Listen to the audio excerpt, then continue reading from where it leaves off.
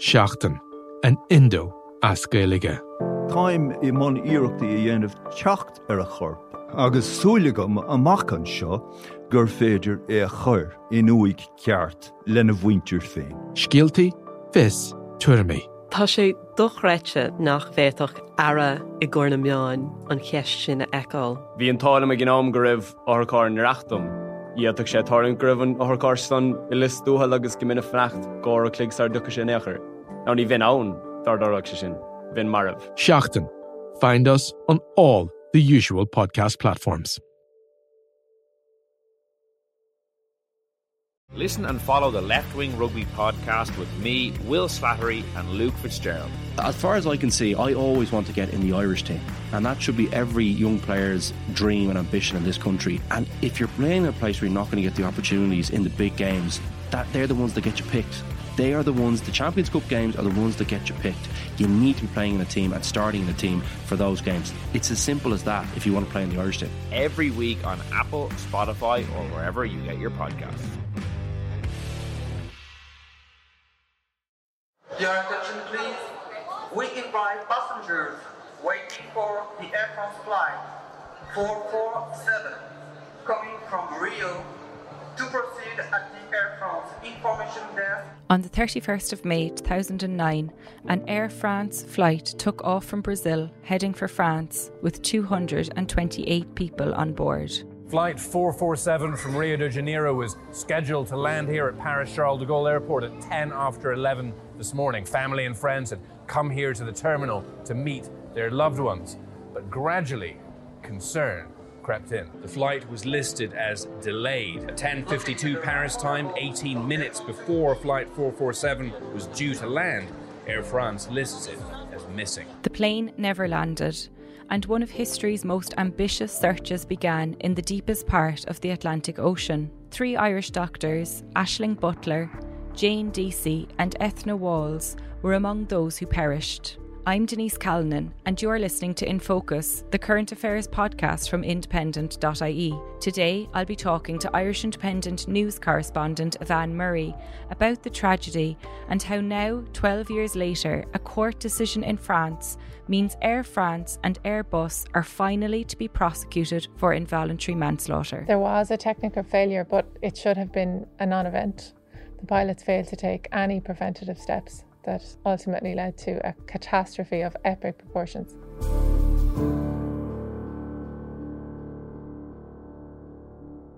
Evan, can you tell us a little bit about these 3 young Irish women? They were 3 great friends. They had studied medicine together in Trinity. Dr.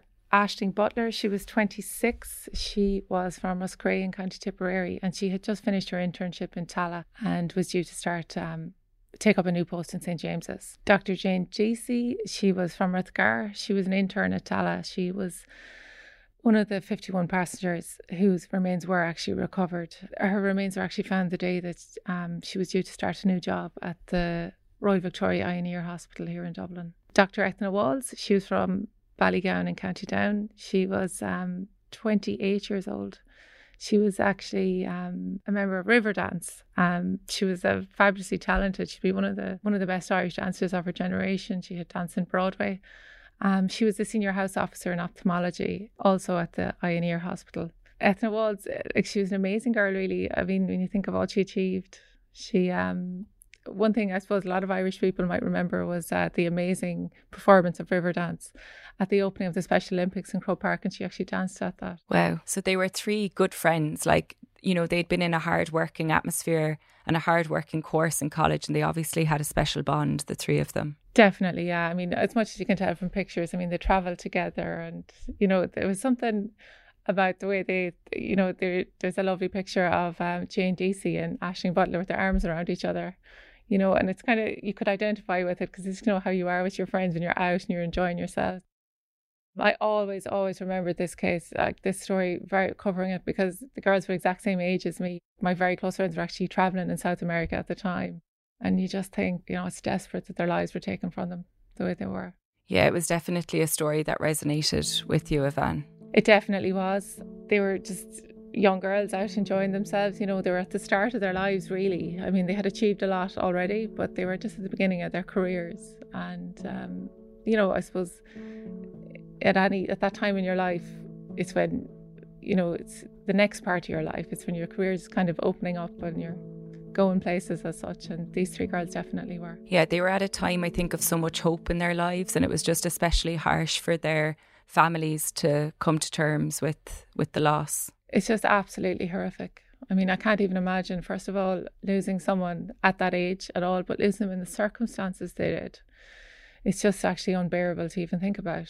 The shock alone, I just don't think it's something you could ever get over.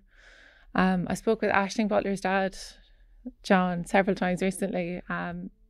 He speaks about her so beautifully, but the loss is just incredible to the whole Butler family, as it is to both the Walls and the DC families too. We were so lucky to have Aisling for the 26 years. She was just barely 26 when she was taken from us. There's not a day goes by, but we think of her. And, it is every minute of every day. And, any parent that loses a child will know what I'm saying. The pain is always there. It's like any pain, you just grow used to it. That was John Butler, Aisling's father, previously speaking to RTE News. It was the evening of the 31st of May 2009, and the three girls were due to travel back to Ireland. They had just finished their holiday. Their flight took off as normal at 10:30 from Rio de Janeiro. They were actually half an hour late taking off, but everything was fine. It wasn't until 4 hours into the flight that disaster struck. So the plane, Evan, disappeared from radar, and you have a bit of detail on that, actually. Well, they had just left Brazilian airspace, and the last contact that they had with air traffic controllers was at 2:14, and they were due to, they were flying up the west coast of Africa. They were due to make contact with the Senegalese air traffic controllers at 2:20 and they never did. So it was in that 6-minute window. So there was obviously panic stations at, flight authorities at both ends of the journey. And can you tell us a little bit about that and how the search began? It was noticed by the Senegalese air traffic controller that they hadn't made contact. He attempted to contact them. He failed to do so. He contacted Paris, and they knew within a short time that it had disappeared from radar. So it was just their very, very worst fears, I'd imagine, for any kind of an airline. So a massive search began in the area, and they did find wreckage within a few days. Yeah, within 3 or 4 days. The Brazilian and French Navy and Air Force actually were involved in a huge search. There's that iconic picture of the Air France wing being pulled from the ocean. They also, over the next few weeks, managed to recover 51 bodies, thankfully for those families, but unfortunately the rest were never returned. And it was 2 years later then, in April 2011, when they finally found that black box, Evan, after a massive international effort. What emerged at that time? There was a few facts already known about what had happened. They were aware that air sensors on the aircraft had failed, but that didn't explain why the aircraft went down. Certainly the black box was illuminating and also deeply, deeply shocking for a number of reasons. I mean, the pilots, obviously there was technical issues and hardware issues, obviously, but the main problem was pilot error.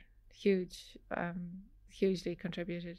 Well, it's really the principal cause. So what happened in the cockpit? The captain, actually, he wasn't flying. He was kind of acting as pilot not flying, is what it's termed as. He was sitting in the left-hand side, whereas the most junior pilot with the least flying hours was actually flying the plane. It is something that happens, but the things that came up from the black box was actually this guy was quite nervous, and it also emerged, which is very distressing for the families. And, it's something I know that John Butler can't reconcile, was that the captain had only slept for 1 hour the night before. He complained of feeling exhausted. And you have to remember the flight took off at 10:30 at night. So how long had he been actually awake for? So it's crazy. So we're left with a situation, Evan, where, the captain is taking a scheduled break and the most junior of the team is managing and is flying the plane as they approach a certain area of turbulence. Yeah, it's a well-known area. It's the interconvergence tropical zone. Now, storms are not unusual. It's a normal weather system actually for that area. It's worth noting as well that 3 aircraft in the area that night had taken alternative routes around that weather system, but they didn't. Now, they had got through, there was 2 areas of storms.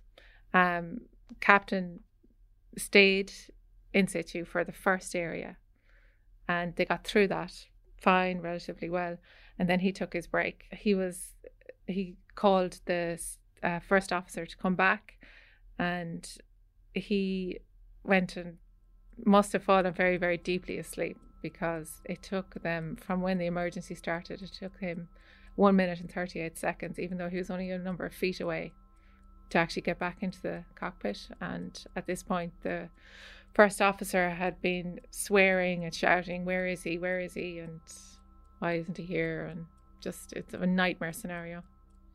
By the time he got in, it was almost too late. The plane had completely stalled and was dropping through the air like a paperweight. When you ask what went wrong, the pilot's actions were just so incredible.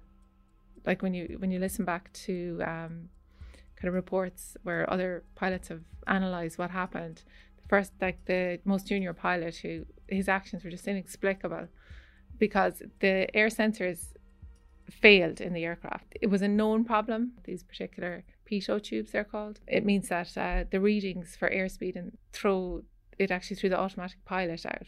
So all you had to do in those circumstances is actually keep the plane level and keep on flying. You don't have to take any kind of drastic action, you just stay going the way you're going. But for some reason he pulled back his lever, which is to his right hand side, which brought up the nose of the plane, so it meant he was climbing. But when you're climbing like that, you're losing speed. And it becomes, because they were at such a high altitude and the air is thinner, it actually means that the plane is getting slower and losing speed, getting slower, and they reached the absolute height the plane could possibly go, and there was only one way for it to go at that point, while the nose was high and that was down, and it began to plummet towards the sea. There was an absence of diagnostic by the crew of this situation of stall, and as a result, absence of actions to recover the situation. A 2012 investigation by the French Aviation Authority found that it was a combination of technical failure and human error that led to the loss of the Air France flight. Only an extremely determined crew, having clearly understood the situation, could have attempted to bring the aircraft back to its flight envelope. Here the crew was in a condition of almost complete loss of control of the situation. That was Alain Bouillard, Investigator-in-Chief of the BEA, France's air accident investigator. So the black box answered a lot of questions, Yvan, but nobody stood up to take responsibility for the crash. No. To this day, Air France are sticking by their pilots. They say that they're not criminally negligent for what happened. Obviously, there was systems failures on the aircraft, but it was hugely down to human error. Airbus say it wasn't a fault with the sensors that caused the crash, and they have an argument there certainly, because had in normal circumstances like this had happened before and everything went fine. This was it was pilot error on the day. This is John Butler, the father of Aisling again, speaking to RTE News at 1 about the decision in 2019 by French judges to drop charges against the airline and Airbus. We're very, very disappointed. Surprised, not really, but very, very disappointed.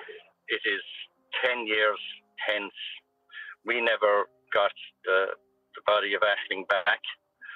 And, it's one of those things that we're living with every day.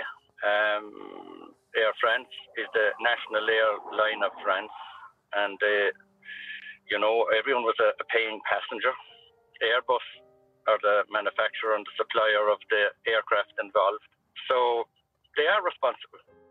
Now that decision has been overturned, and after 12 years, Air France and Airbus are finally to be prosecuted for involuntary manslaughter. Tell us more, Yvan. Yeah, finally. I mean, it's taken 12 years, and obviously there's been a very, very rocky road for the families who've campaigned for this.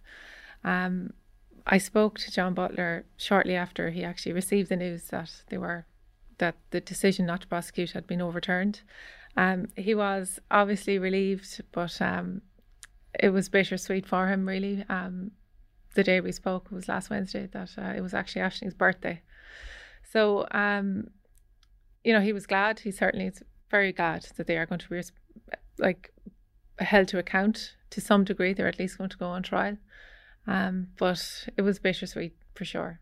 And they have now they have made it clear that both Air France and Airbus are going to appeal this decision as well. Yeah, they did it almost immediately, which I thought was a bit insensitive. They released statements saying they still to this day don't believe that their pilots were criminally negligent, and Airbus say that they're not responsible because it actually, it was pilot error. But we shall see how it will play out. It's going to be a long time. They both intend to appeal. They're going to appeal to a higher court in France. But it is, it's obviously a positive step for the families, certainly. But I don't know, we're sitting here now 12 years later. The girls are gone. And it's one of those situations where the loss is so great, you can't really ever find justice. That was Yvonne Murray, Irish Independent news correspondent.